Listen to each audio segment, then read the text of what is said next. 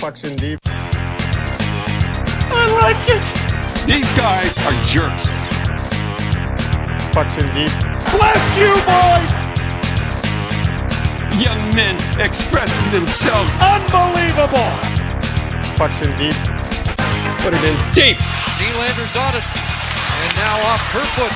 In front it goes. A chance here. Scored. Rasmus Sandin has his first of the year. And the Leafs have their first lead of the night. 45 left. Larson gets after it. They jam. Send it across. Look out. What a save! Philip Grubauer. Absolutely spectacular off Duclair. Lawton to the slot. Lawton with a little room. Hands off. Atkinson the shot. They rebound. They score! Scott Lawton puts on the rebound. And the Flyers wait for it. Win! You know, getting pucks deep, putting the puck deep. Put pucks in deep. Getting pucks in deep. Just put the puck deep. Getting pucks out. Getting pucks deep. Pucks in deep. Pucks in deep. Puck deep. Pucks deep. Keep getting pucks deep. Mike Ross here, public address announcer for the Toronto Maple Leafs. You're listening to the Pucks in Deep podcast with Adam Lesko and Josh Coleman.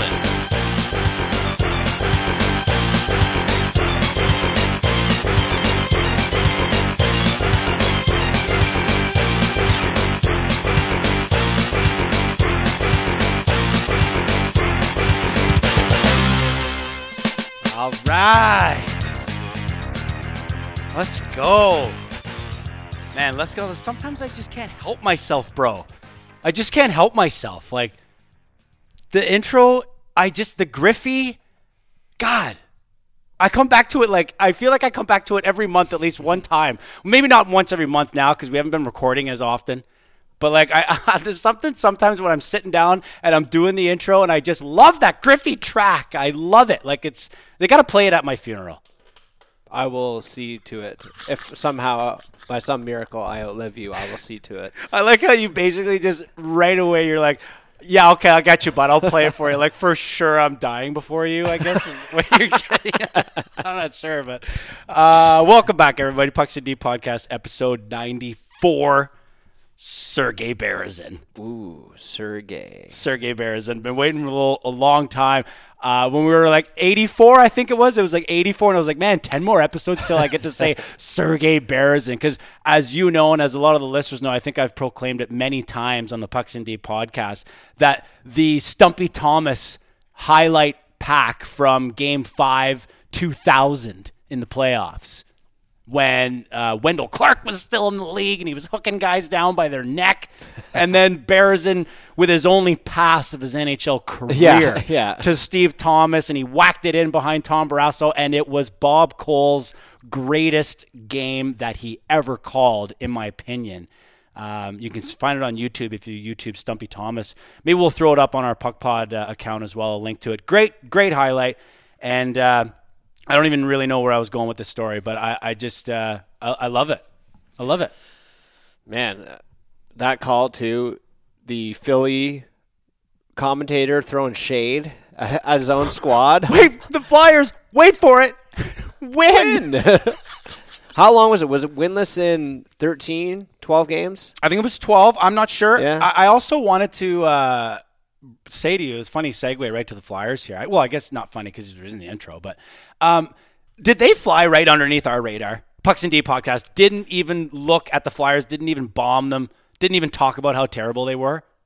Is that true? Do you really even remember talking about the Flyers? They've lost 10 games in a row or more 2 times. Well, and I guess in one season. Yeah, which is wild. And it Rarity. Seems like every season in the past few years they have one 10-banger that's just awful. And then they usually follow it up with a 10-banger that's good. And a fired coach. Right. Earlier this year, they lost 10 in a row, and then they won the next 3. And I said to my buddy, I'm like, oh, here we go. 3 in a row for the Flyers. Only 7 more, total Flyer. But I just feel like they flew under the radar. They've just been bad. And I almost feel bad. We should do a wellness check on friend of the show, Rich Shapu. Yeah. Noted Flyer fanatic. Appears in the intro.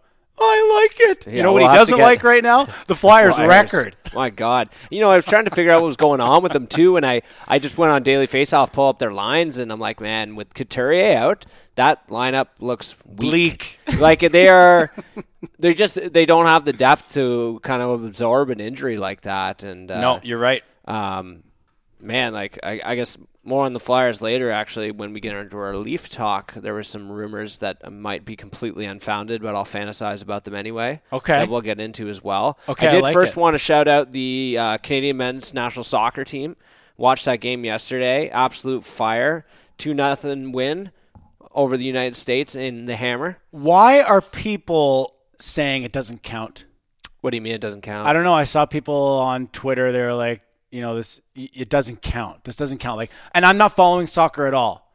It's like, is it because of the game where Canada got to play in Edmonton in the snow, which is, I guess, apparently people think that soccer players are super comfortable playing in the snow just because they're from Canada. Although I can see the comparisons that you're drawing, because better off to be Canadian and be in the elements than facing your opponent, whether they were from Mexico or Brazil, maybe. I can't remember where they were from. You got to excuse me, man. I'm not in the loop on this at all. But would that be why? Because Canada earned a berth? I have no idea. Like, I never saw anybody talking about that. Like, maybe the Americans saying that, because I guess in the grand scheme of things, it's not a friendly, like it's not an exhibition game, but it's not World Cup either, right?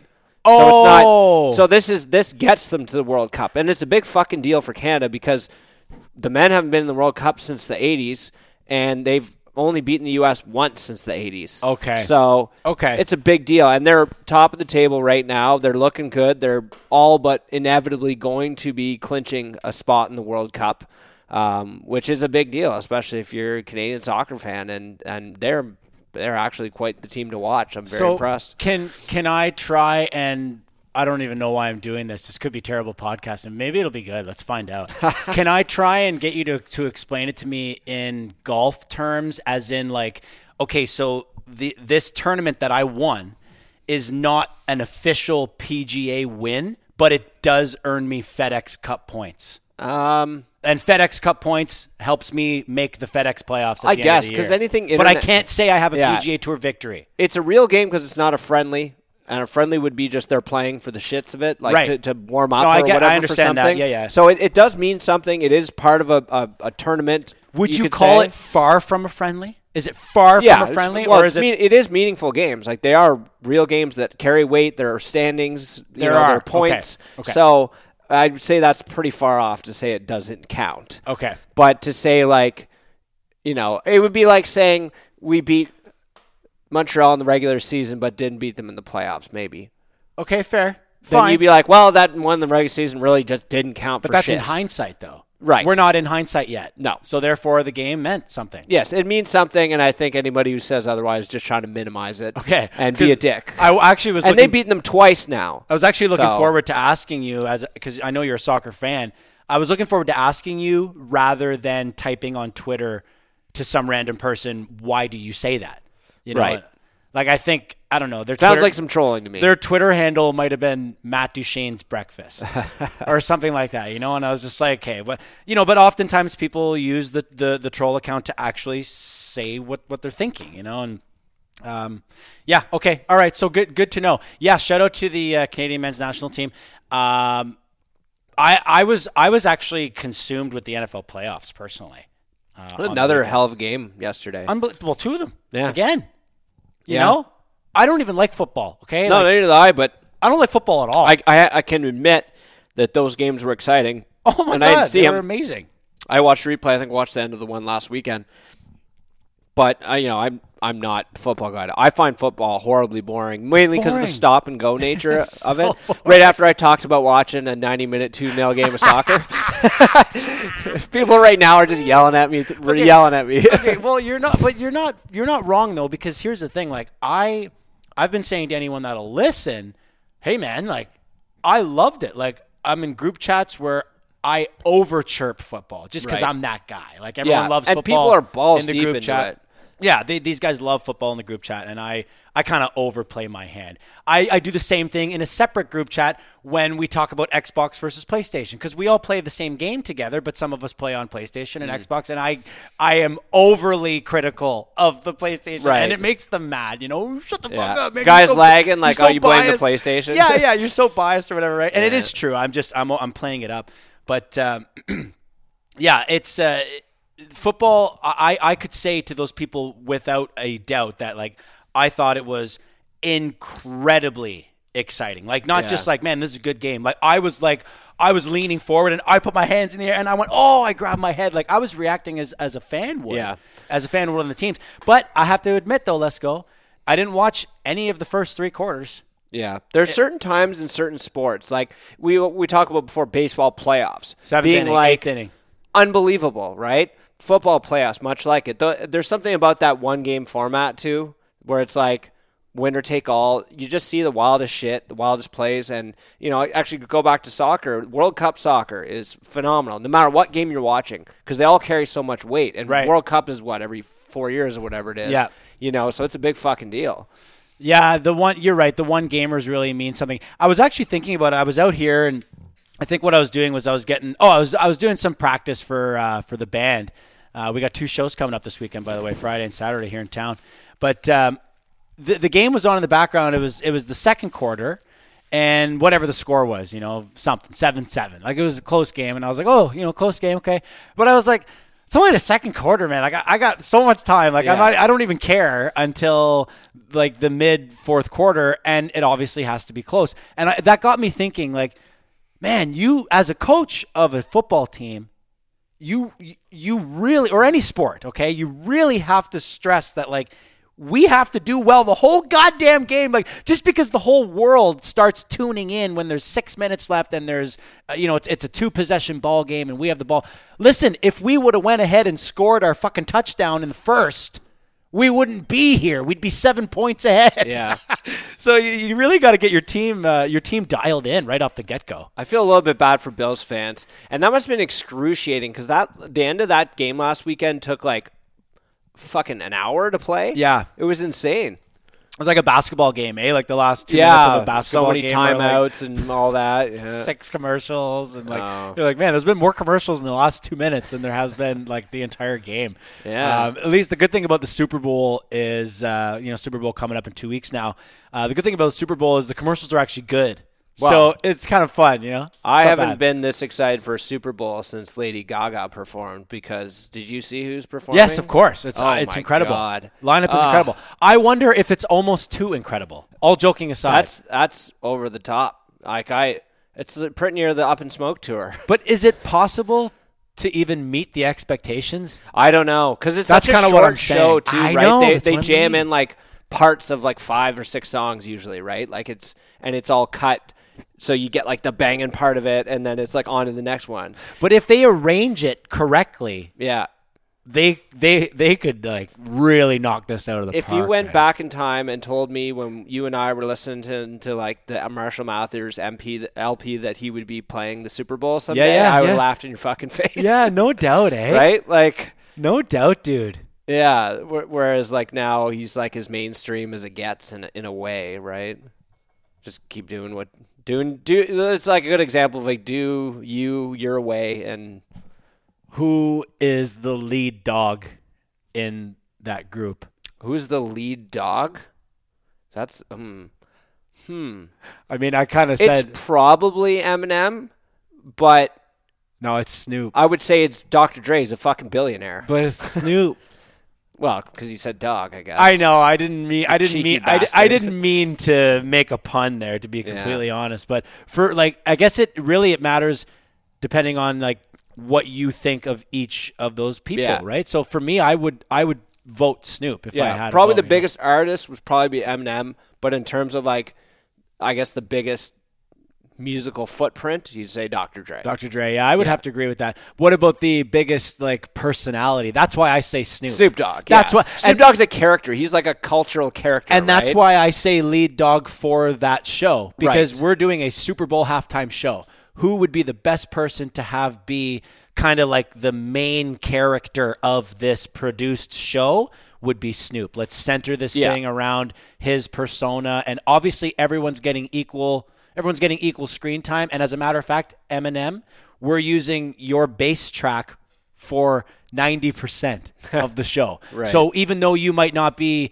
on the camera as much, or why does Snoop get to roll in the cool car but Eminem? You know what I mean? I feel like maybe there could be some bunting of the heads there with how famous these people are. You got a crew of people work together for 20 some odd years as well, so yeah, true. Shouldn't be that hard to pull something cool together. So I'm super excited for that. Though. Yeah, that's true, man. Amazing. Your vocal cord is going to take a beating this week, though. You got back-to-back shows this weekend. You got a podcast, and you doing any commentary as well? PLK coming back? No. Well, the Kings are back on the 6th. Wait, what is that? Next week? No. It can't be the 6th then. Or Sunday? Yeah, it's the 9th.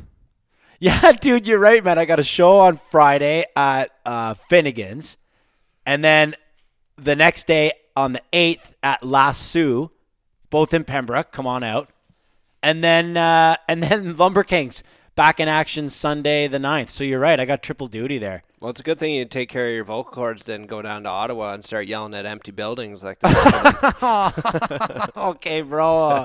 I was kind of wondering if the convoy was going to get any attention here on the Pucks and Deep podcast. I don't want to get too political. Did you happen to catch any of the convoy rolling through? I wasn't going outside. It rolled right through our backyard. You know I wasn't going outside. Dude, you know what? It was minus 30 for one. True. You know what was really cool for me and Kira, though? We could see it. It was cool to see it? We could see we could see it from here. Like, we're far from the highway. So you got to hear all the noise. We could hear very faintly honking and cheering, and you could just see all the headlights. Right. Because it's 2 farmers' fields away, but it's open farmers' fields, so we could as far as the eye could see, or whatever you want to say.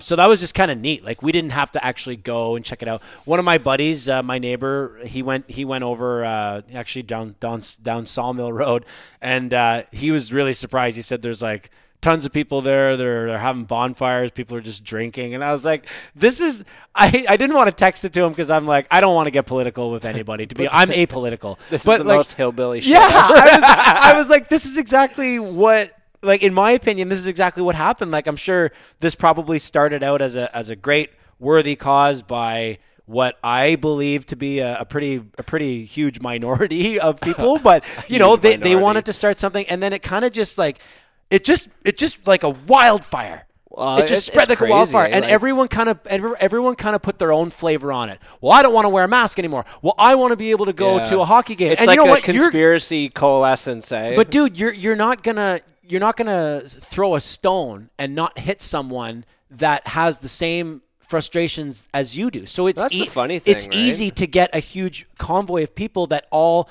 agree with one of your 18-pronged aspects, which is no masks. I want to go to this. I want to do that. I want to do this. And at some point, everyone is going to agree. Like, I want to go to a hockey game. I want to be able to play Tuesday night hockey. Thank God it's back tomorrow evening. Like, so at some point, I'm going to get on board as well. But then for me, dude, like as soon as I'm like, yeah, this is great. I want to go to a hockey game again. And then some dude walks past me with a fucking Nazi flag going on. I'm probably like, I'm going home. Dude, like I'm going home now. The fucked up thing is it wasn't hard to find out right away was that you looked up the people who organized it. There's a white supremacist and there's a separatist. Yeah. And it's called Canada fucking Unity. So let me get it straight. There's a thing called Canada Unity, a group called Canada Unity that's headed by the fucking a person who's part of a separatist party in Alberta.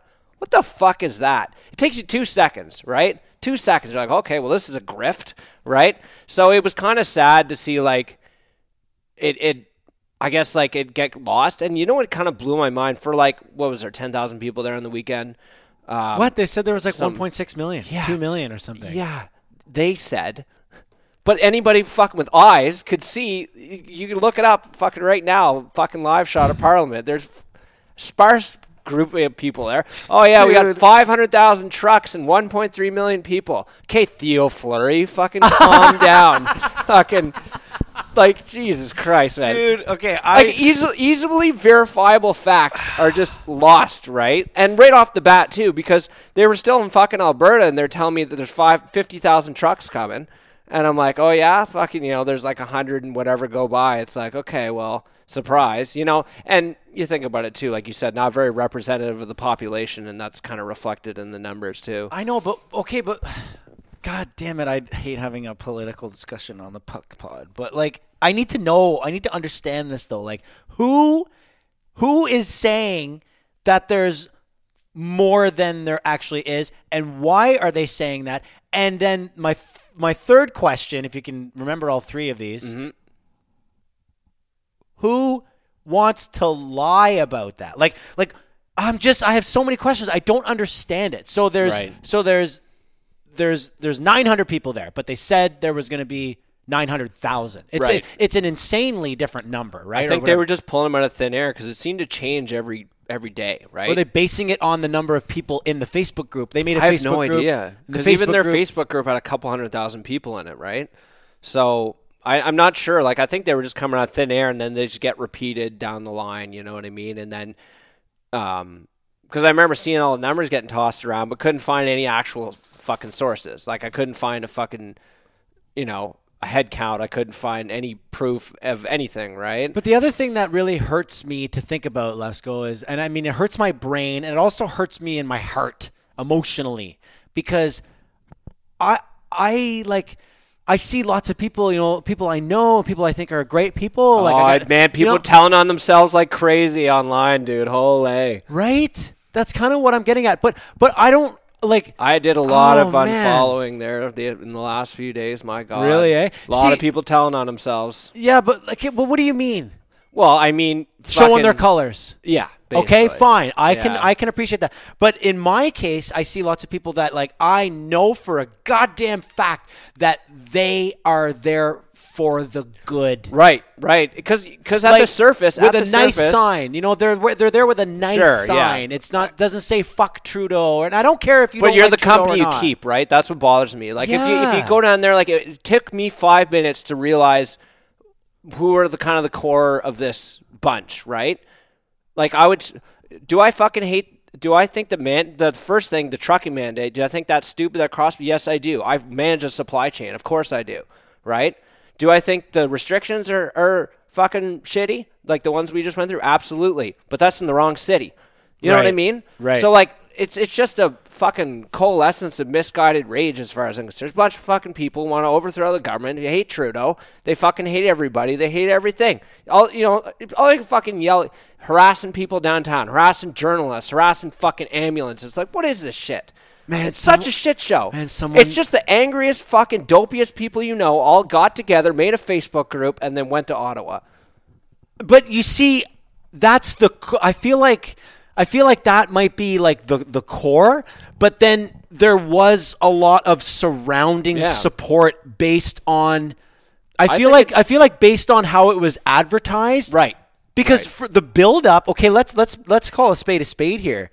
The build up to it was very enlightening. It was very heartfelt. It was like, let's stand up for this. Or I remember thinking, like, I kind of agree with this. Yeah. And then that's the biggest. As we got closer to D-Day, or whatever you want to call it, like as we got closer to the day. That's what they would call it, probably. Yeah, you're right. Yeah, good one. But like because they think they're fucking going to Normandy or something. Yeah, the closer we got to the day, it became increasingly more and more like not heartfelt and not coming from a good place. Like, and that's just me. I don't know. I don't watch TV. I don't watch. People are like, "Oh, you must be watching CNN." It's like, I don't watch the news at all. Right. It's disappointing though, because you get swept under it and you're like, "Yeah, that sounds great. Like, good for you and all that kind of stuff." But then, like I said, you delve into it a little bit and you're like, "Well, this is not really what they say it is." And that's a very common thing we see with these fringe groups and stuff. They find ways to make noise and legitimize the message. Yes. Putting lipstick on a fucking Nazi, basically, or whatever you want to.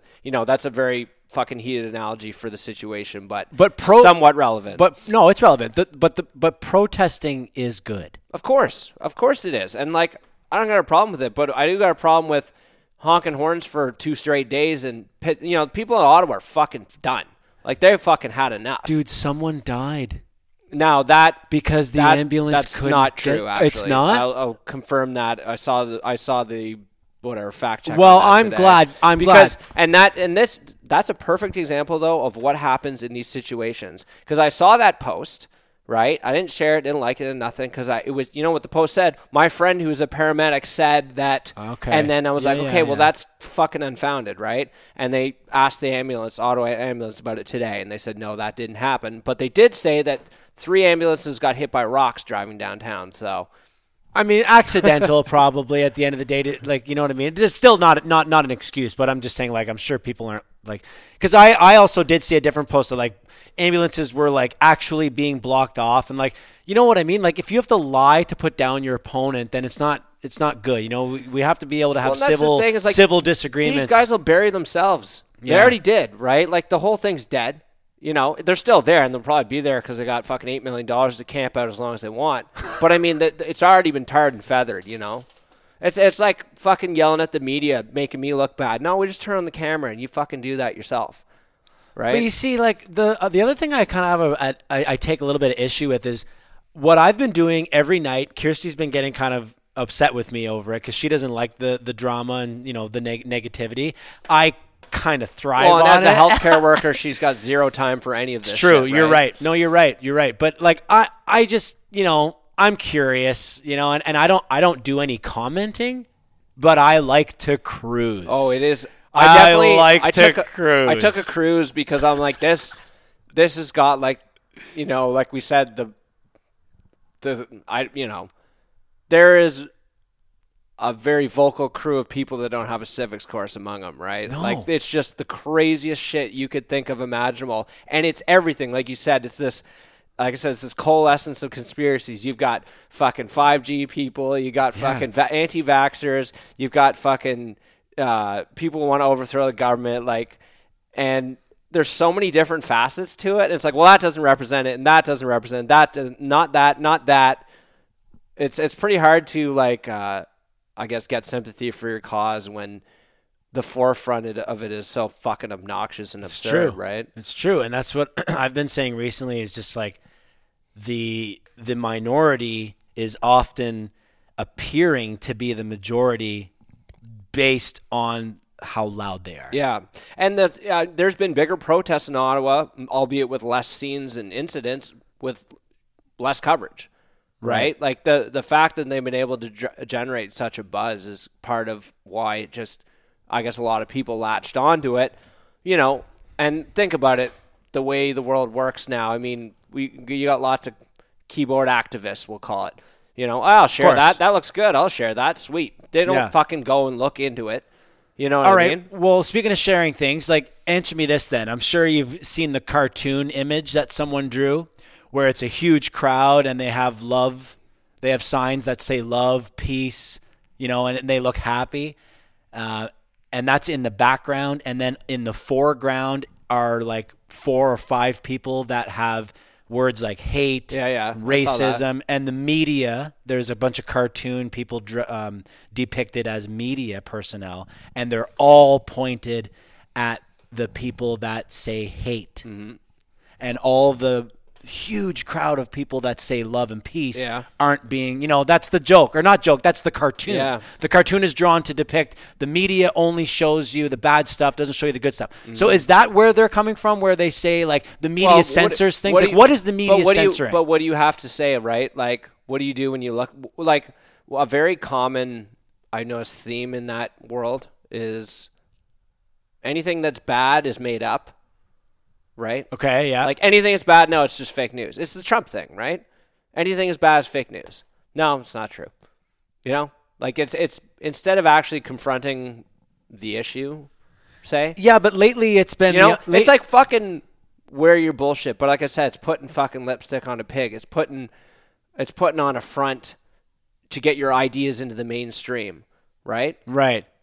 But lately it's been more of almost the opposite than what you said, where good things have been happening, i.e. advances in, you know, medicines, like vaccinations, boosters, things like that. But we got to read about a bunch of fucking pissed off rednecks downtown Ottawa instead. But you see, you got to be careful, dude, because what I was getting at before is it kind of hurts me because I see loved ones and friends and family and people that I know have a good head on their shoulders, and I'm sure it's well intentioned. I don't got a problem with it, but being someone, I guess, being aware and actually paying attention and kind of understanding what went into it is what is so like off-putting, I guess, to me, right? I get so confused. Like my favorite thing to do is cruise the comments section, and the only reason that I like to do that is because I do enjoy being like, you know, I see a comment and I'm just like, oh boy, like, and then there's 147 replies and it's just like this, I got to get settled in. I got to get settled in. Like these people are going to, and what, you know, I don't know. I shouldn't be taking pleasure in doing that, but I'm not doing anything wrong. I'm just people watching. It's like an online version of people watching. And I remember when I was a kid and I used to go to fucking Target and when we were on vacation, I'd have to sit there while my parents were shopping, you know, or I'd sit with my sister on the bench or something. I used to just people watch. I used to just look around and watch people act, and I wasn't like, you know, impacting their lives or anything. I wasn't judging them. Well, I guess that maybe I was judging them, but probably. That was internal. I'm not putting it online or, you know, saying racist things or anything. So I kind of do that online right now. I just kind of cruise the comment sections, and I like, sometimes I'll be like, babe, look at this one, and she'll be like, babe, I don't want to read it anymore, and I'll be like, no, you have to read it, you know. And it's just like chock full of like the worst grammatical errors that you've ever seen, like not typos, like they don't even know how to spell words. Now I'm not saying you got to have a fucking medical degree. I could just see like how angry the person is on the other end. Just like I always picture somebody just beating the fuck out of a keyboard. But you know, it's all phone now though, right? Yeah, I guess. And it's all pocket. Like it's with you at all times. You're getting mad in Walmart, and I think, dude, it's really unfortunate when we look at the grand scheme of things, because now, like, people, I'm guilty of it myself. Kirsty gets mad at me too often. I'm on my phone too much. Right. Okay. Everyone is on their phone too much, and you now could say that. Well, on I guess your a phone, lot of these people, but dude, are on their phone when too you much, look right? at yes, that's what I'm getting at. Did you see the lady, the video of the lady who's like, "Well, I shouldn't have taken my Facebook away." That was my favorite clip. They were interviewing her like on CTV or something. She's like, yeah, and she was talking about like mass or mayonnaise or whatever, and then she's like, and Rita was in my ears because they took my Facebook away, and I ain't leaving. Well, oh, I did see that. She got like banned from Facebook. Which, man, what do you have to do to get banned from Facebook? Like, how often would you have to get like reported and like? Because I'm sure they even suspend you before they ban you completely. Right? Oh yeah, you get bans. Well, you get like 30-day bans or whatever. Somebody got to show her how to make a new email address. and I ain't leaving. Okay, listen. Yeah, let's get out of there. Get the fuck out of there. Get away from there. You even said convoy. I know. We went way further into it than I would have liked. I meant to ask you pre-recording, hey, do you want to even get into the convoy, or do you want to just avoid it completely? You put a bit of quarter in me there, so. I think I did. Okay. Yeah. By the way, I guess the overall point is that you can totally identify with a couple of those things, like I said, but not identify with that crew. You know what I mean? I think that's totally legitimate. And it's unfortunate that I guess that's where a lot of attention has gone to. And because I'm sure there's people doing legitimate work that you don't see fucking all over the place to make progress on some of these issues anyway. Anyway, moving on. Let's go Leafs, because we shorted you guys last episode. We didn't do any Leaf talk, and so far we just polluted you with the shit you see on the internet for the past 4 days. So Leafs! How do you like that? Yeah, what the fuck are we doing? And if you're not a Leaf fan, you're gonna hate this whole episode, because we just talked about the stupidest thing going on in the world, alongside the Toronto Maple Leafs. Yeah, but man, come on, like what? Like it's topical. Like there's really not much. Like I don't know. I honestly, my one buddy did message me, and he said, "Man, I put a quarter in myself." He said, "I'm looking forward." You did. He said, "I'm looking forward to hearing what you guys have to say about this freedom convoy," and I said, I don't think we're going to talk about it, to be completely honest with you. But like, I wouldn't want to sit there and talk about it like in the serious manner, such as the way we addressed Black Lives Matter.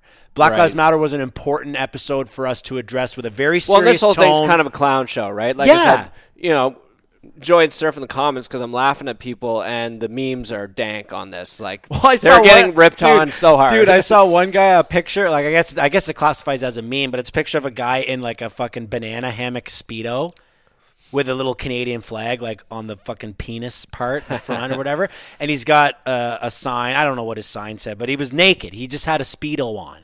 And the title of the meme was, If this ain't freedom, I don't know what is. And I was just like, you know what? I said to my cousin, I was like, I don't care what side of the fence you're on. This is funny. It is funny. It's funny. You know? Yeah. Actually, before we move on, the most fire comment I saw the whole time was someone said, well, what the fuck is this bullshit? Unless you guys are fighting for my right to smoke on airplanes again, then I don't give a fuck. And I just started dying laughing because he seemed like he was actually legitimate, like he wasn't joking.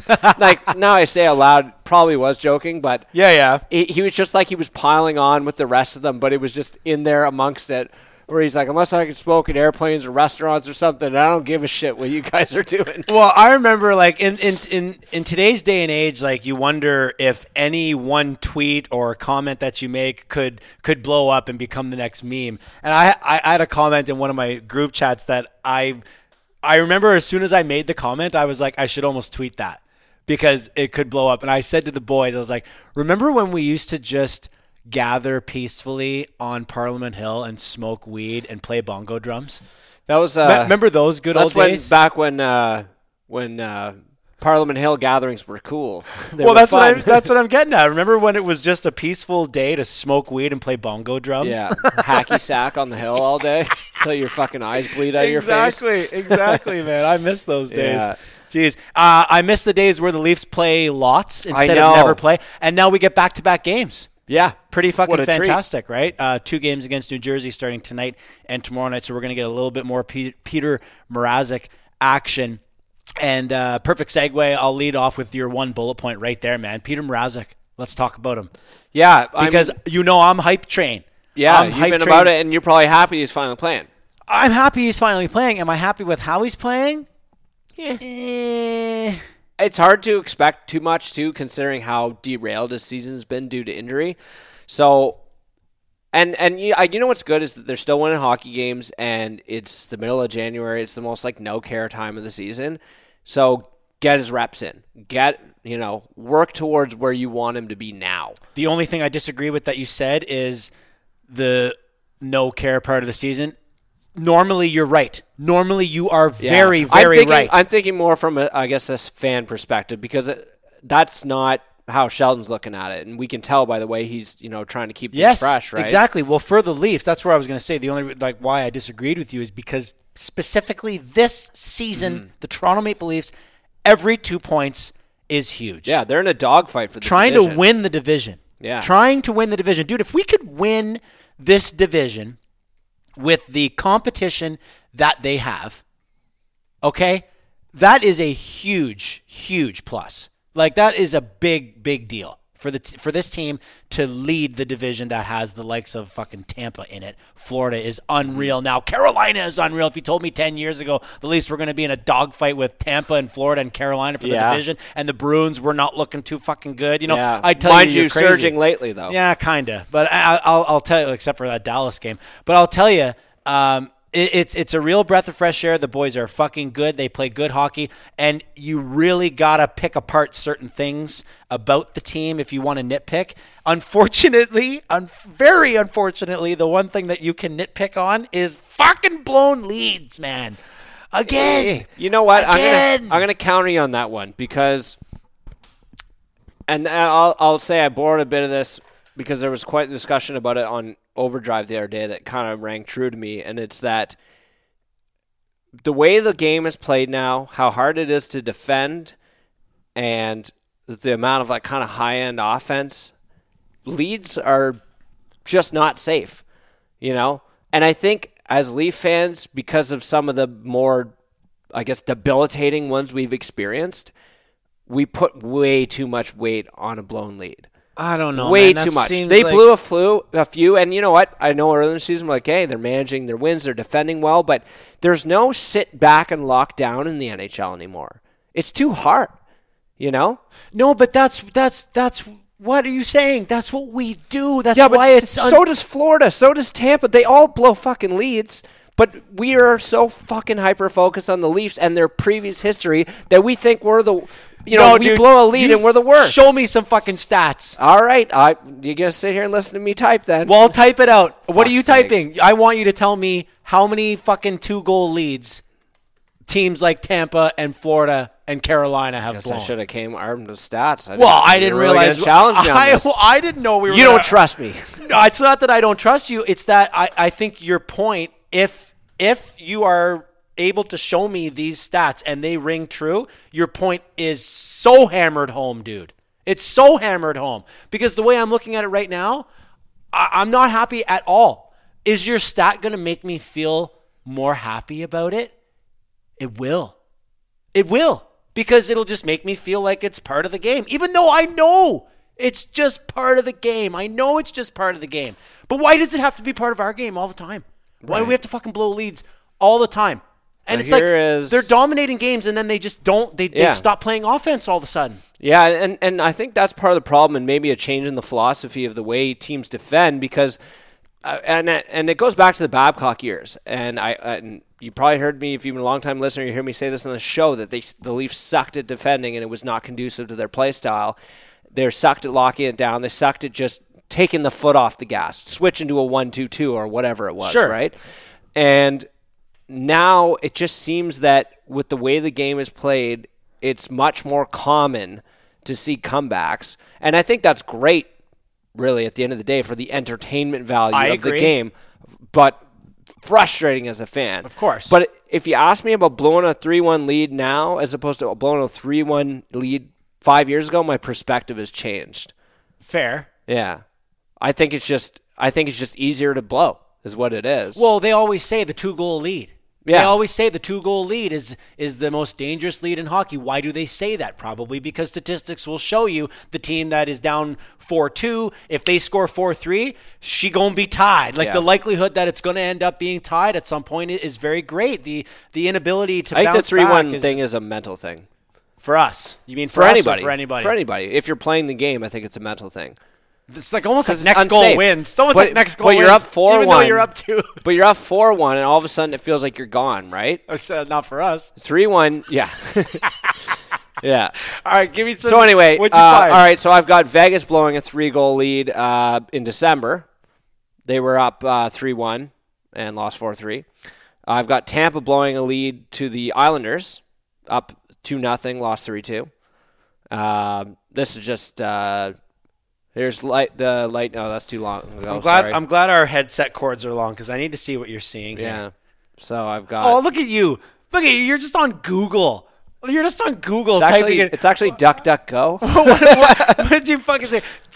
Blows lead. He says, "Okay, what? You asked me if they blow leads. They blow leads. There you go." The easier thing to type into Google would have been NHL teams that blow multi-goal leads. It's analytic days, right? It's 2022. There's lots of analytics. I'm sure if you gave me some more time, I could go into how many blown leads each team has. But my overall point, I think, still holds water, and it's that it happens to everybody. But I won't argue we freaked the fuck out about it because of 2012. Well, it was 2013. Whatever. Oh, man. Okay, well, all right. Moving on from the blown leads thing. See, you're right, dude. Like we were talking about goalies. No, I know, but you must be right because look how fucking triggered I was all of a sudden when we started talking about like I just kind of said it in passing, and you were like, well, I don't know, man. Lots of teams blow leads. But that's like, what I do. I don't care. Part of my job here is to burst your bubble with facts, but I didn't have any to back myself up. So I don't care about the other teams. Oh man, typical Leaf fan shit. No, not a clue what the fuck's going on elsewhere. Well, it's not that I don't have a clue. It's that I don't care. I don't care. That's really what it is. Okay. All right. Yeah. Goalies. Okay. I am concerned about Jack. Are you? Okay. So I am only because he already started more games than he's ever started. So you're on a fatigue. Well, concern? That's what I was thinking. That was the natural reaction. Like he's starting more than he should be, and because Mrazek's been injured. But also, part of me is like, well, they're also playing like once or maybe twice a week for the last month and a half. So how tired can he be? And I can't really say. I don't know what it's like to play goalie in the NHL and shit, but maybe it's both, though, is the answer. Well, it is. It has to be both. But I don't know how to quantify it or how to like really get my point across here because I'm not worried about Jack. No, I'm not. But I'm more worried about Mrazek's ability to give the starts and I guess the wins that we need, trustworthy starts to get us the rest of the way. I think my concern, and I think it's unfair. I'm going to preface my concern with why it's unfair. I think it's unfair because he has really done nothing. Jack Campbell has done nothing to show me that I can't count on him. Right, because all he's done is light it up. But whether it's unfair or not, this is where I stand. I do have a level of concern because there's got to be some type of reason why he is such a late bloomer. And are we sure that this late bloomer who has now been thrust into the largest of spotlights in his profession, it's not like he just made the show and he's playing over here in Arizona or something and doing really well. No, he's playing for goddamn Toronto. You know, he's made his way to the top of the mountain. Not to say that the Leafs top of the mountain, they haven't won anything, but you know what I mean in terms of getting coverage and getting your name well known. Like, people know who he is. I just wonder if I should be concerned at all about, like, if things start to go badly, can he right that? Right. Can he right it if he has a bad game and then he doesn't have a very good game the next game? Are we into a situation where he's not playing great right now at all? Or can he wipe the slate clean and come back with a game 3 shutout performance or something like that? Right. You know, and win the game for his How does team. he bounce back kind of thing? Yeah, and I don't know about that. And it does scare me. It does. Yeah. It scares me. And I think that's always been the concern with Campbell is not really knowing what exactly we have. But since it's been so positive and been so good, we haven't really had a reason to, I guess, peel back the layers and really delve into it or even get that concern. Because on the surface, it's been great, and we feel spoiled almost that this has worked out so well with him. Well, again, like as I was saying that I have this level of concern, I was feeling guilty because it's like, I don't know. I mean, how many really bad goals have you seen him give up? Very few. Right? Yeah. But then all of a sudden, you know, the Leafs don't win a couple games and he lets in 3 or 4. So even though the 3 or 4 that he let in might not be that bad or anything, he still let in 3 or 4, you know? So yeah, that stat exists as it is. Whether it went off of someone's ass and in the net or you were screened or not, you still let them in. So I think he looked human in a few games recently, and I think the team overall has looked kind of meh. And you know what? They might be more negatively impacted by the infrequency of play than he actually is at the end of the day. Yeah, true. Yeah, that's a good point. So back to Mrazek quickly, though. Like, I think he's got to play. Yeah, he's got to play still. You need to know what he's got, and so far it's kind of a mixed bag. Like, I would argue we don't know exactly what we have in Mrazek at this current time. I think it's really important that they just get him to game shape. Yeah, and I think we were saying that a couple episodes ago too, when he was still injured. I do specifically remember saying that like he needs to come back and he needs to be ready to go for some still meaningful games in the final third of the season. Yeah, if you're going to break it up into 3 pieces, it needs to be Jack, Peter. Instead of throughout the course of the season you rotate, because we haven't had that luxury. And they may have wanted that in the first place, and it sounded like they kind of did. But then, sorry to interrupt you, but then what about leaving Jack on the bench and then he's not ready for playoffs? Right, and it definitely can't be. They're definitely going to treat him like the starter. I mean, he's obviously the starter; he's earned it and all that. So I see it being kind of like you said, 3 here, 1 there, 3 here, 1 there. Busy week, okay, maybe 2 for Mrazek. Like, they're going to have some jam-packed weeks because we got a lot of games to make up during that Olympic break. You know what? Actually, I did the research on that. Oh, man, I left it in my car. Okay, anyway, it doesn't matter. I didn't do it for the show. I did it for fantasy.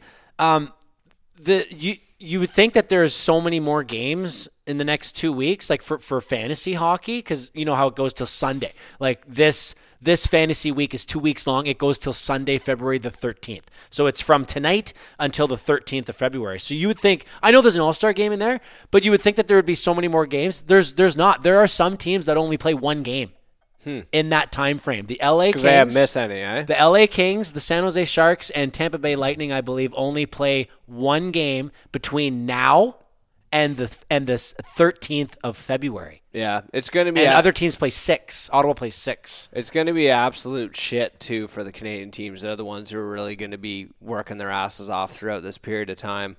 I guess one of the other concerns, not too far from the net, that we've had recently is really, unfortunately, another Muzzin injury. And it seems like there's a bit of a setback there as well because he didn't skate today. And, as Riley and Brody are best defensemen, but I would argue in a sense that Muzzin is one of our most important. And, if you're a listener of this show, you've heard us stroke him off constantly.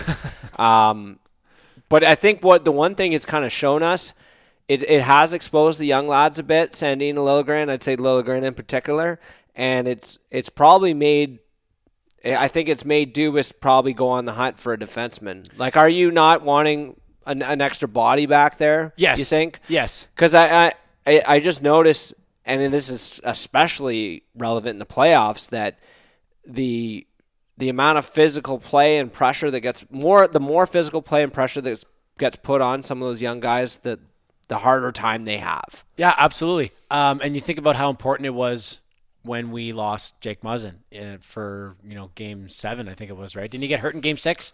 It might have been earlier than against Montreal. Yeah, and he was hurt the year before too. Game 5, and then he was hurt against in the Columbus series as well. Yeah. They just don't have a guy like him, I think, which is a big part of that. He's a unicorn on the Leafs D. Yeah, he's a bruiser. Yeah. He's out there to bruise, but he makes smart decisions with the puck too. He's not like a liability. Well, he's a big physical guy. He's intimidating presence, and he can move, right? He can move. Yeah. So the problem is that really, where do you go to acquire something that the Leafs need? Like, are they really that interested in the likes of Klingberg? Sorry, I almost blanked there. Klingberg is rumored to be, on the market. I think it's well known by now. Yeah. But I see them going after more of a bottom 4 guy. Right? Yeah, because Klingberg is such a big name, right? You bring a big name in. And I think they're just looking for something different. I think they have what he has in Morgan Rielly, TJ Brody, you could say Rasmus Sandin. Like, he's a puck mover, right? Yeah. And I think they'll be looking for more like a, bench rot type player, like a defensive defenseman, all reliable, or as my favorite Babcockism when he described Ron Hainsey, he knows where to stand. He says. One of those guys, though, right? Yeah. Just that guy who's always where he's supposed to be, and he's not flashy. He doesn't fucking put up points. He's just there. Right? You're right, and hey, we can harp on Babcock all we want, but. Fact remains, he did coach at the highest level, and he knows a thing or two about a thing or two. Whether we like. I just like how he oversimplified why Ron Hainsey was good. Well, he knows where to stand. He knows where to stand. Yeah, it's been pretty good. I'm actually really excited to see. I think I've said this to you in recent years, dude. Where it's just a time now. Where as a Leaf fan, I've been a Leaf fan for so long. It's been so long since we had any real success, but. I have to admit, I'm not happy at all that they keep losing in the first round, but remember the days where they didn't even come close. Well, yeah, when it was, we stopped watching in early March because they were fucking gonzo. Do you remember watching? It used to be tough. I forget what it's like, thank goodness, but what it's like to watch a loser-ass team in February, March that is not making the playoffs, and you're just watching them with the hopes that maybe they win to make you smile on a Saturday night. But then you're like, what a pathetic existence. But you're like, will it really make me smile because I'd like a chance to get the first overall pick or something. Oh, wait, never mind. We traded our first-round pick. So well, I think back then, too, I had the mindset of, whatever, just entertain me today, please, for the love of God. Yeah. I always found myself, I was one of those fans who's like, the Leafs are doing well, so I'm looking at the standings. Oh, yeah, just a few points ahead of him here. And then when they're losing, don't even show me the fucking standings. No. I don't care. I know. Don't even want to see them. Who's in first? I don't know. But, where I was going with it is the feeling at the trade deadline. Is it ever night and day between what it used to be like and what Right. it's like now. Like now it's like ooh, like I wonder who they're gonna get, and before it was almost like fucking just trade them away, like get some picks, like do this, do something, but now it's like it's exciting. Like I know that they're a cap strap team, but it is exciting to see what kind of player they're positioning. Are they thinking about maybe making a hockey deal with some term on it? Because I know Dubas likes to do that. The team, in my opinion, now is fun. It's fun to follow. Obviously, the games are looking good. The boys are playing with a lot of confidence out there, and it's been a fun season, man. As we know, let's go. Remember, we said when they lost to Montreal, we said like, this is fucked, like don't even talk to me until the playoffs start. Well, here we are, and we're doing our podcast in January. Like you said, the dog days of the season. We're still doing our podcast. So obviously they mean something to us still. It's still fun to watch the boys. I know nothing really matters until the playoffs, but I'm enjoying the season. Hey, at least it does matter, though, because we have been in those positions before where you're like, hey, they're not catching Tampa. They're not catching Boston. So, like, it's boring. We're just mailing it in. It's lame. Yeah. Yeah, you're right. That's when it's like really at the pinnacle of like unexciting, I guess, because there's very little effect, I guess, or very little weight on a win or loss at that time. Well, it's a lame duck season at that point. Talking about the trade market, though, so you think for sure, like, what do you like percentage-wise on Dubas making a move? 100%. 100? Yeah, because he's been active every year, so there's no reason why we shouldn't think he's going to do it. So do you think the priority's on the back end, especially with the Muzzin injury now?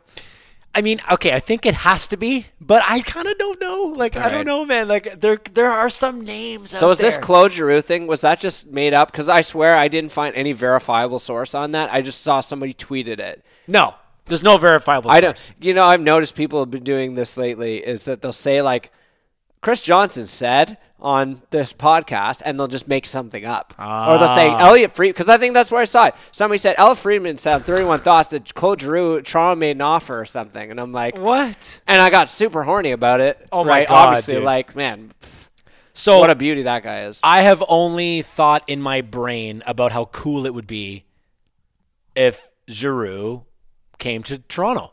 We have no need for him whatsoever. It really doesn't make any sense. Blah, blah, blah. But I don't care about any of that. Just the pure fantasy. I'm playing Xbox, and I want to bring Claude Giroux over to the Leafs and put him in a 28 jersey and watch him skate around. Like, it's sick. I love the guy. I love him on the ice, off the ice. I'm a huge Claude Giroux supporter. Man, oh, man.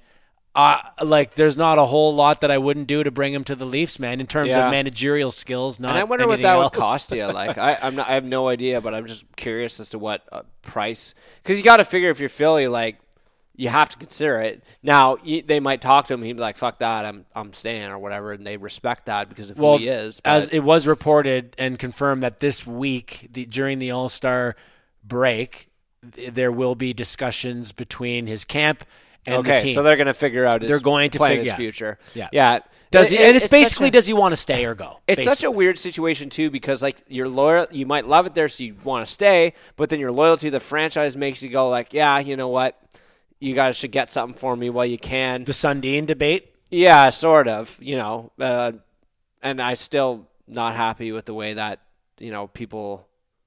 The revisionist history, I guess I'll say. Even at the time. I thought you were going to say you're not happy with how that went. No, I was unhappy with the way Sundin was portrayed during that, and I partially blame JFJ for that too. So me too. So I'm okay with what Sundin did.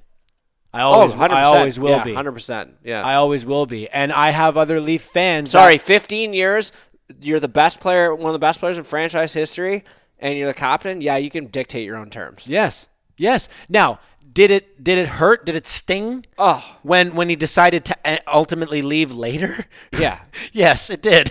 It most definitely did, because then we could have. Well, they could have brought him back. Right? Yeah, they exactly. Brought him back and they didn't. Yeah, that's embarrassing. It's like very reminiscent of Alfredson going to Detroit. Yeah, you're right. You're right. Because Ottawa somehow couldn't get a deal done for the I guess the best player in franchise fucking history. Yeah. Like, come on. Yeah, you're right. Give me a And that's break. why it stings more is because ultimately we ended Yeah. up losing him for effectively nothing. And if we were gonna lose him anyways, then you might as well have gotten something for him. Yeah. So yeah, it did make it upsetting. But at the end of the day, like I have no problem with the fact that he nixed a trade. And if I were a Flyers fan, I wouldn't have an issue with Claude saying no. I want to be orange. He's given so much to that team. It's certainly the end of an era of a team that was relatively competitive for a long time. And, it's like this was the last kind of kick at the can with that core. They did actually get rid of Voracek, obviously, in the offseason. But dude, like how many elite players in the history of the league, cup or not, have suited up for one team and one team only? Yeah. Gretzky didn't even do it. Yeah. It's so uncommon. It might be something that players cherish. Okay, look, I guess I could win a cup, but what if I don't? Then I just went to a new fucking city. I uprooted my family. I've been here for 17 years. I have all these charities. I have all these weekly commitments that I do with the hospitals. Now I'm going to Colorado. I'm going to go there for a few months. And now, I don't know, man.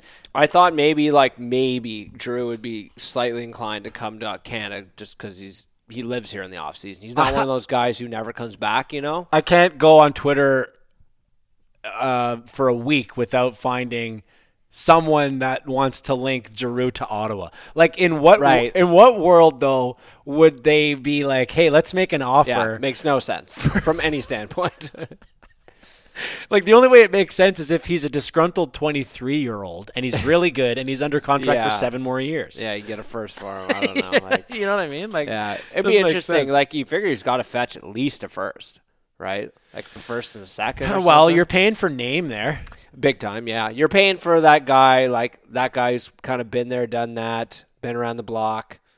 I'd buy the jersey immediately. Yeah? Not lying to you. Yeah? The China jersey or the real No, jersey? I'd buy a real jersey. Holy shit. Well, I did my due diligence. Okay, I got the Poppy, I got the JT. Yeah.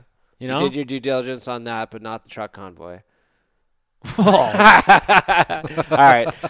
So Sheldon Keefe calls the boys soft after getting dusted by the Rangers at MSG. Yeah, that was a poor choice of words there. It's totally like not knowing. You're not in Pembroke anymore, Sheldon. You can't just call them soft. It's not the Pembroke Observer and friggin' Cogeco here. Dude, it's so true, man. Like he had to come out and say something after. And he had to clarify. That you talked about in Overdrive. He was on there last week. He's like, yeah, I came out to reiterate. And he gave like a good 10-minute answer or whatever on kind of why. And it made perfect sense. And I think I understood it at the time. That the context was there's no way he's just calling his team soft in general, right? Oh, Jesus Christ. The Leafs just got scored on. That's dusty. There's no way he's just calling them soft in general. You just wouldn't do that, even if you truly believed it. But, no, he was right though. They in were that soft moment. in the moment. They didn't rise to the occasion. They didn't compete when they needed to. Right. That's right. And they let New York run rampant on them. Yes, I agree. And what he clarified, like whether you want to call it backpedaling or whatever, like you said, I agree with what he said. Like he clarified it to mean, look it's not like I'm calling the boys soft as a whole. It was in the moment. Yeah. But when you look at big picture, this comes back to what we talked about earlier with the blown leads thing. Yeah, I might be overblowing the blown leads because of how much it's show me on the doll where the blown leads have hurt you. But like at the end of the day, it is true, right? Like the boys were soft in that moment. Mm-hmm. So if you can look to a specific moment and say you guys were soft right there. Mm-hmm. Well, guess what, dude? It only takes a fucking seed to grow into a tree. Yeah. You know, and you gotta get all the seeds. If you don't want any trees, you gotta get all the seeds out of the fucking way, man. Like, it was interesting because it definitely did trigger a discussion about like, is there an existential crisis with this group? As in, like, oh yeah, well, is this a larger reflection of who they are and why they never get it done in the playoffs because they operate at the same pace all the time? But is that wrong? They don't adapt. It's not inaccurate. It's not. But is it wrong to project onto everything and be like, yeah, this is just like also wrong. And also as a fan, like that's not like don't do that to yourself. Don't be like, yeah, there's no way these guys will ever win the playoffs. Why would you do that to yourself? Yeah, but those are Totoso fans. Well, and that's stop watching right now then. But there's don't watch. If they're gonna lose. Dude, honestly, I fucking bet you we're like pert near 50-50. Do you think like the whole fan base? I think half the fan base is just waiting for them to fail again, and the other half is idiots thinking that they're not. They hate watching. That's a very common thing with the Leafs. But it used to be like 70-30. Yeah. Everyone was like, Leafs are the best, even though we knew we sucked. We sucked for 20 years or whatever it was. And we were like, no, we're the going best. in, you're like, go Leafs, Let's go, yeah. And then it slowly started to creep. And I'm worried, man. Like, we're almost at 50-50 now. You got some Leaf fans, let's call it 50% of them that you talk to. Out of 10 people, you get 5 Leaf fans that are like, man, I just love the Leafs, man. I fucking wear my jersey. I can't wait to go to the games, watch the games, blah, blah. And then the next 5 are like, fucking hate this team, man. I don't even know why I fucking watch. I fucking hate this team. And then they win, and they're like, yeah, man, I fucking love that I hate this team. And they kind of like, I don't know, dude. Like, are you allowed to do that? Like, I guess you are. I can't tell you how to watch the team. I can't tell you how to fucking watch the team, but I don't know if that really counts. I don't know if it really counts. That you're packing it in the second period down by 2, and then they score 6 goals in a row and blow the game wide open, and you're like, Mitch Marner with the hat trick. I knew it. And you're like, no, you did not know it. Yeah, you had a tweet in the drafts that said this team's garbage, blow it up. But it's true. There is definitely a contingent of the fan base that is like waiting to shit on them. Yes. Right? Every corner. And I think a lot of it is like you never learned you don't know what it's like to cheer for and watch a good team. So I think there's fans that just are still like learning what that's about. You know what? That's a really good way to put it. And let me make You're just used to shitting on them. Let me make a slight adjustment to what you said because I love it and I think it could use one tweak. You're not used to watching a team that should win. Right. Yeah. That is the better team. I don't know. So far, we can say, 80% of the time the team should win most of the games. And they are winning most of the games, but then sometimes they lose the games. But when they lose or they blow a lead, everyone's like, "Whoa, it's fucking same old." Well, exactly. Like it's always made into a bigger deal because we wear all that shit from all those years. We wear that. They don't though. Like right now, we're watching the game. 3.5 minutes in, New Jersey up 1-0, 4-0 in shots. Leafs don't have a shot yet. 3.5 minutes in. Are we going to say slow starts? Fucking told you. Yeah, that's the thing. Is like here we go again with the slow starts. There are. There's times, too, where – think about it. So when we have to understand that our psychology is way different than theirs, too. Of course. We're watching the game. They're up 3-1. We're like, oh, I don't know about 3-1. Like, that's not so good for us. But, like, they're not skating around and went, man, 8 years ago, I lost the game 3-1. And is it going to happen to me again? Like, they're not thinking about that. And if you are, I don't think you can make it and perform at the highest level to begin with. You know what I mean? So I find that we carry this fucking baggage for them all the time. And then it funnels its way through our outrage or the media or whatever, asks them about like, well, a history of blowing leads and shit. And then they're like, fuck. Yeah, yes. Sorry. Thanks for reminding me that we blew a lead, 2 years ago and lost to a friggin' rink attendant goalie and shit like that, like they're like, fuck, I'm a professional hockey player. Like I don't wake up screaming in the night thinking about that one game from 6 years ago that you just brought up. It's so true though, because I have had this conversation with multiple people before where I've said, listen though, is it honestly fair for you to put the failures of other players and prior teams on the shoulders of the current players? Right.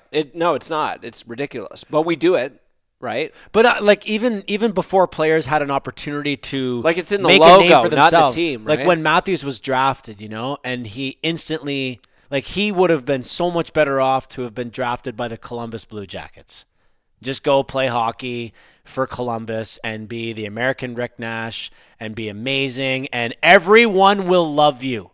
Everyone will love you because you're just really good. But no, you had to get drafted to the Leafs. Well, if you don't like him, then I couldn't even consider you a fan, to be honest. But people don't like he's a Leaf.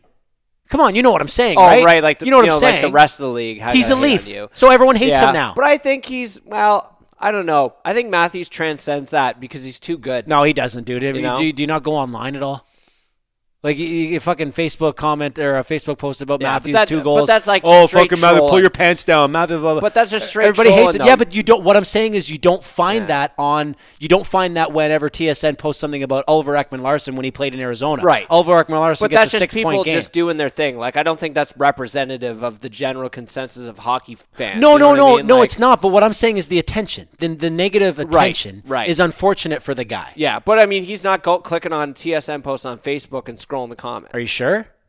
I'm pretty fucking sure. Oh. The guy has got a life. Last year in the playoffs, Marner in the interview said the boys agreed to turn off social. Yeah, well, it's probably a problem for some guys. So that's what I'm saying. Like I agree with you. A superstar talent like Austin Matthews, I'm sure his team and whatever. But dude, you don't really know, them, man. Like they're not going fishing for it. But the problem is that I can just tag Austin Matthews, like you're a piece of shit, you suck ass, and then it's in his notifications whether he likes it or not. Yes, that's what I'm getting at. Yeah. So that is different from like I said, seeking it out, like actually going. Fucking searching your name and you know what I mean? Let me put it this way, dude. I've thought to myself... That's a weird ego thing though, right? Yes, it is. And that's why I think a lot of players probably do it. How many people can honestly say they've never Googled themselves once? I haven't Googled myself. So imagine having like stuff to Google I'm going to Google myself right now. Like imagine actually having stuff to Google about yourself. I'm kind of interested. I've never done this before. Like I would be interested in like... Should I put my whole name, Joshua, or just Josh? Who calls you Joshua? Exactly. Okay, so just Josh then. Josh Coleman. Dr. Joshua Coleman, speaker, author, and psychologist. Wow, fuck. You should probably steal that guy's identity. When Parents Hurt, The Lazy Husband. Well, he might know a thing or two about me. I'm not even on the first page. It's all about Josh Coleman, PhD. Well, you should let people think. They got that right, if you know what I'm saying. You should let people think you're that guy, not... Hey, here I am on Twitter. There you go. Look at me go. 1, 2, 3, 4, 5, 6, 7. Seven things down. I like how excited you are by this. You've never done that. I've never Googled myself. Never punched your name. I've never Googled myself one time. This is the first time. I'm pretty excited about this. It says Josh Coleman Twitter. What did I tweet? Did I tweet something? Look at me. At PuckPod co-host, play-by-play announcer for Hockey TV. Well, shot a 73 once. You're pretty fucking famous, man. Just tell your parents that you're on Google. Hey, by the way, just a small teaser here. We got some pretty sweet guests on the line. Oh yeah, on the line. Like they're on. Hooked. Like they're hooked. They're coming. I got the net. They're on the side of the boat. They're basically. coming. Yeah, they're right coming. There. One of them is next week. Do we want to reveal or do nope. we? Yeah, you don't like revealing. Okay, so no reveal. We got a really sweet. Wait, guest we do next have week. a set next week. It's set, right? It's set. It's booked. It's booked. Well, I don't like we saying it when it's not booked. It's booked, and then we fucking look like dummies. It's either Wednesday or Thursday. I told him I would chat with you and then let him know. All right, huge announcement. Let him have it. Okay, so former NHL official Tim Peel is going to join the boys next week on the Pucks and Deep Timmy podcast. Peel. The Peelsy! Oh, it's going to be very, very interesting. It'll be a perspective we've not had yet on the show. Right? I mean, we've had former players. We've had media people. So to have a referee, to have an official who's fresh off retirement too, just hung him up last year, be very, very interesting to get his perspective on a lot of things, I think, for the game. And also the guy who broke the Evander Kane signing 3 weeks ago. Yes. And so it sounds like he's an insider in training right now. We wanted to have him on this week, and I thought he was ghosting me. Okay, I thought he was ghosting me after he said, yeah, let's do it. You know, let's talk about some dates or whatever. And then I thought he was ghosting me, but I think he was just hard on the Evander Kane thing. So I'm looking forward to talking to him about that. Obviously, he's not going to reveal his sources or anything, but it'll be fun. You know, it'll be fun chat to have with him. Also, not going to promise anything about the hot mic incident, but I'm gonna ask him. I'm gonna say, you know, can we talk about the hot mic incident? Well, I'd like to know how he feels about it. Or do you not want to talk about that? Because that's respectful. I want to be respectful. We should probably do our research and see if he's talked about it yet. He has. I was just gonna say he has multiple platforms. Okay. Multiple platforms. But anyway, we're not gonna put words in his mouth. If he's sick of talking about it, he doesn't want to talk about it, then we won't talk about it. But Timmy Peel coming to the Pucks and Deep podcast next week. So book it. Make sure it's downloaded. Share the episode. Have a lot of fun with that. And then we're not gonna blow up the next guest because it's not going to be for a while. It's probably, it's a fucking big one, and that's all we're going to say. Like it is. Like we might be punching like fucking into the stratosphere, like way above our weight belt here. So that's all we'll say, and we'll let that marinate. Don't sell it too hard. Well, fuck. I mean, like I'm not an overseller of things, but I feel like it's justified. I liked your response. You just said, "What?" So yeah, that's how it went. Coleman texted me that he had booked Mr. X, this person, and then I said, "What?" What? So, he outdid himself. We'll give a round of applause for Mr. Coleman over there. And then I told you his full name, like you didn't know. Yeah, because you said his last name. You're like, first last name. I'm like, yeah, I know. Thanks, bud. Tips. Anyway, yeah. So some pretty good guess. My face is hurting. I was laughing. Okay, that was fun. Googling Josh Coleman. Check it out. I think it'd be nice if maybe some Sawmill Road shit could pop up. There you go. You gotta work on your fucking SEO, bud. I just need to have a better presence, I think. Like, I kind of have a loud mouth, and I have an area to let that mouth fly, which is the Pucks and Deep podcast. Hey, did Matthew score? Yes, he did. Hey, Matthew scored. I said Matthew's hattie tonight. I've been making money on Marner there. Fucking Mitchie. riding that goal streak, man. I've been betting goal props on him. Hey, not only props, but actual props to Mitch Marner. Lost his his maternal grandmother on Friday evening just before the Saturday night game. So if any of the fans noticed, he was pointing up to the sky when he did. Empty net goals, they all count, right? Hey, he's rolling, man. When Ovechkin breaks the goal scoring record, are they going to ask how many empty net goals he got? I was jacked for that goal too on Saturday because I had Mikey Bunting on a goal prop and Mitch Marner on another one. So when he scored that empty netter, I was in the money. But fuck, how about Michael Bunting, man? Dude, Bunting, the hat trick, and wow, like he's so good on that night too. And did you see him like coming off the ice too? He's like Scarborough, like yelling at the camera, yeah, because it was hometown hockey in for Scarborough. I know. Scarborough gets the Saturday night, not the Monday night, fucking Philadelphia game like fucking Pembroke. Yeah, of course. Okay, Bunting. So we're on that now. Can I give you my take on Bunting? Sure. All right. So let's get real for a second here. I want you to tell me if you think I'm out to lunch or if you think I'm just some delusional Leaf fan, which I know I am, I can be from time to time. Zach Hyman. All right. We wanted him to stay. We watched him go. We just talked about this on the last episode. I remember asking you in the last episode if we felt bad for Hyman for some reason. We had a little bit of a discussion on that. It's just I liked Hyman. Mm-hmm. I still do, but I liked him so much for the Leafs. And I remember saying, actually, dude, if you play that back, it's pretty fucking hilarious. Dude, we were whispering into the microphone. We were like, we're better off with Michael Bunting. And you were like, check Michael Bunting's stats. Like, it's pretty funny, man. Play that back, episode 93, Dougie G. But Bunting. All right, here's my take on Bunting. Am I crazy to think that Bunting not only has replaced Zach Hyman with what he brings on the ice, but he may, like I'm not there, so I don't know. I'm not in the room. But I feel like he may bring something off the ice to the team. He seems like that Zach Hyman didn't. And I'm not downplaying Hyman, as you know. He sounds like a lively presence. Like, I've heard a couple of the guys, Matthews notably, saying, like, he's a lot of fun to be around. He's got a lot to say. It's on the ice. He's chirpy, which is I guess value that how you will, but I enjoy it. I enjoy that he's leading the league in drawing penalties. He's 26, okay? So while he might be a young player in terms of, New Jersey also scored. I'm missing a ton here. He may be young in terms of years played in the league, but he's not young in terms of life. He's 26 years old. Mm-hmm. So he is an older player on this hockey team in terms of their ages. We got a lot of guys in their early mid-20s. He's 26. Yeah. He's closer to the 30s than he is to the young players, right? So I find he's very bubbly. What are we doing here? Losing 3-1. What are we doing here? Campbell. This is a fucking disaster. Campbell just cheated like this crazy. First 10, was that Andreas Johnson? Yeah. That was a missed goal prop right there. Fuck, what was I thinking not betting on him? God. No shit, eh?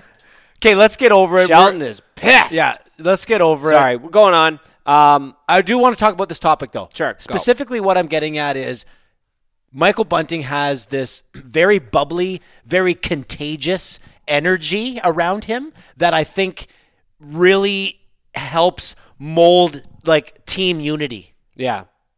And I'm not saying that Hyman didn't have those things or did not bring that to the table, but Hyman, in my opinion, what I saw from him was very, very straight line player, head down, work hard, results will show. Right. It's not like Bunting doesn't work hard, but I think he genuinely enjoys his time. I don't know if Zach Hyman had the opportunity to really enjoy his time because he worked too hard. He was too hard of a worker, and he didn't get to some more enjoy his personality, time. right? Like maybe a little more personality, we'll say, with Bunting. Yeah, and did you say after that win, when he got the hat trick and Mrazek ended up getting the W, probably one he didn't deserve as he enters the game right now in replacement of Jack Campbell.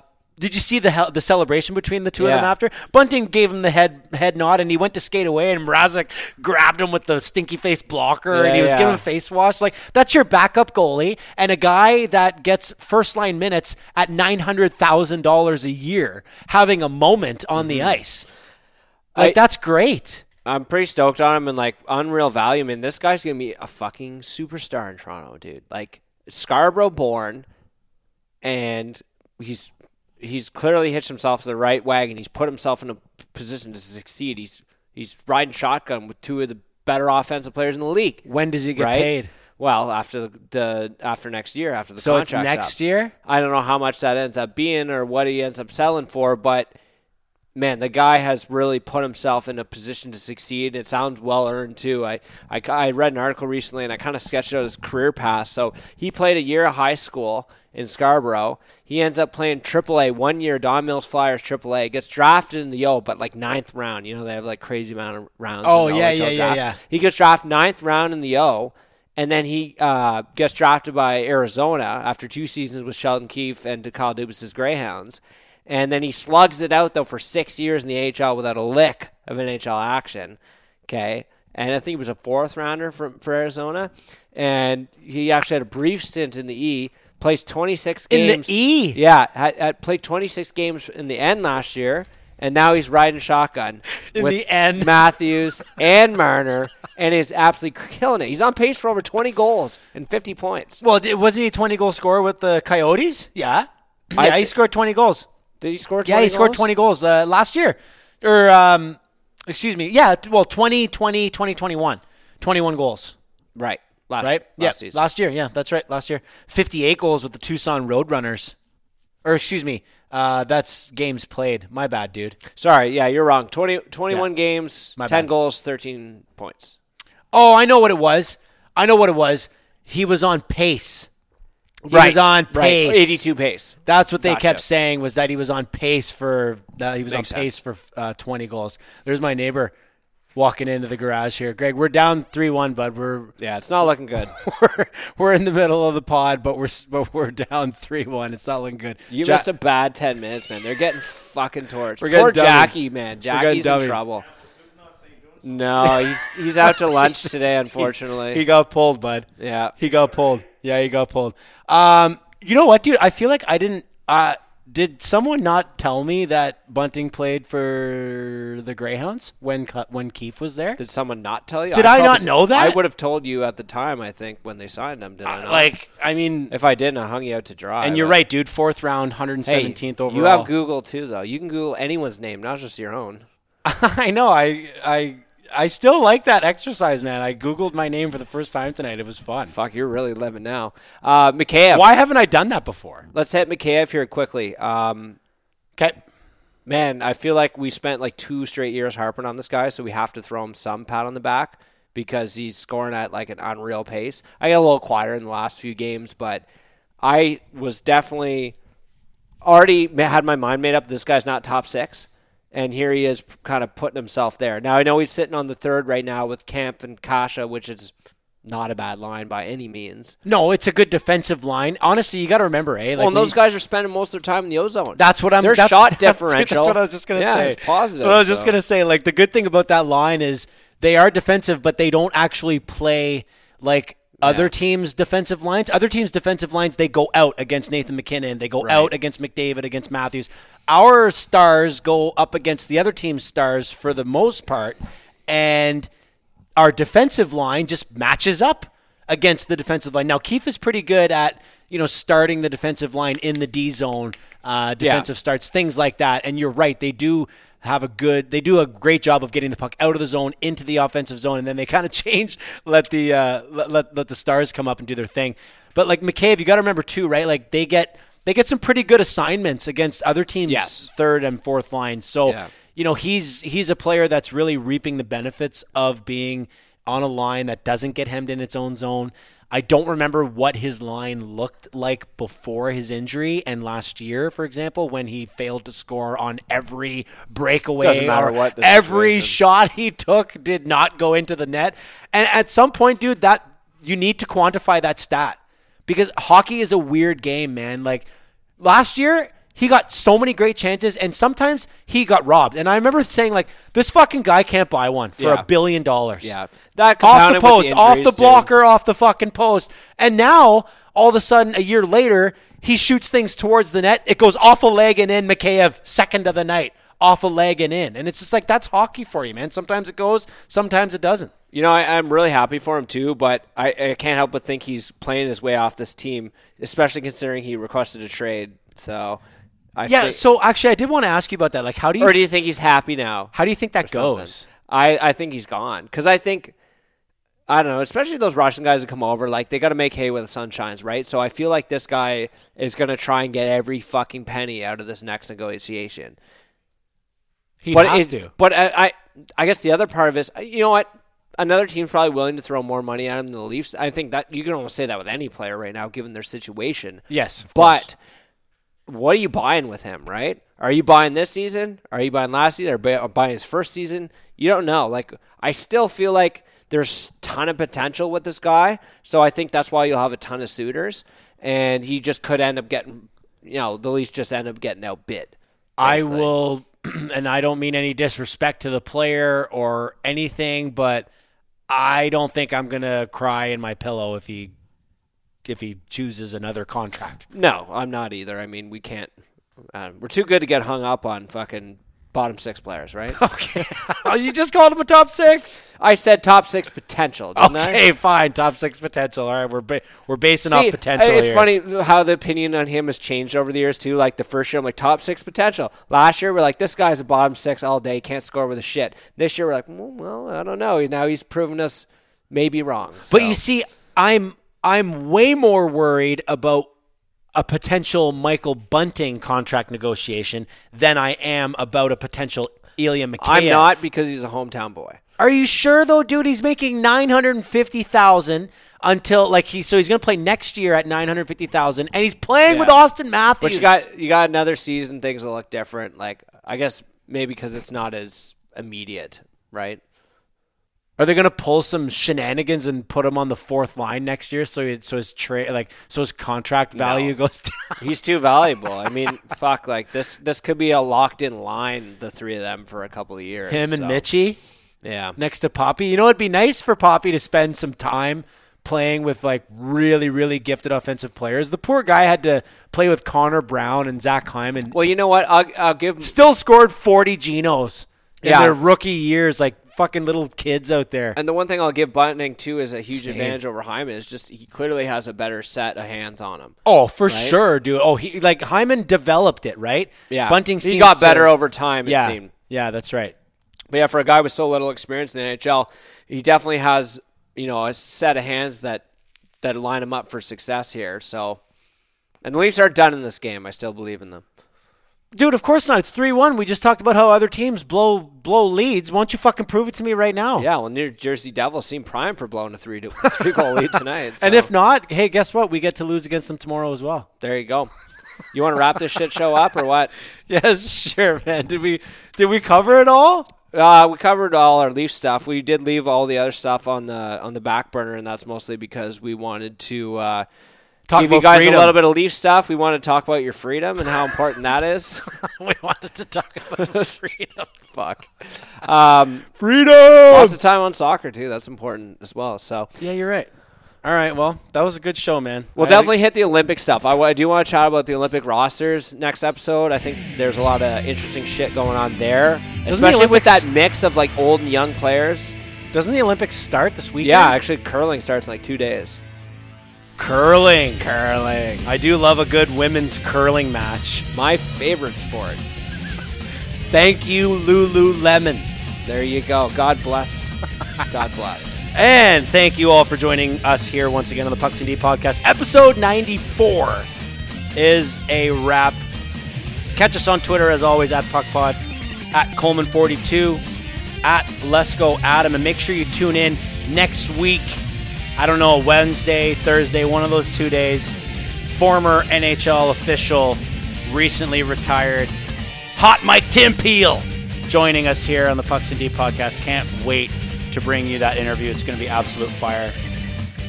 Drop us a line if you want as well, at realpuckpod@gmail.com. We're always looking for some feedback, some suggestions. What do you guys like? What do you guys hate? Let us know. Right now, I hate this Leaf game. Yeah, this game sucks. But I think in like an hour, our opinion will be different. Let's hope so. It's Matthews, Hattie, Knight, and a 4-3 Leaf lead. Mrazek shuts the door. And goalie controversy starts in Toronto. No, it doesn't. All right. We'll see. Manufactured next outrage. week. You're manufacturing outrage. Get pucks in deep, baby. Save it for Facebook.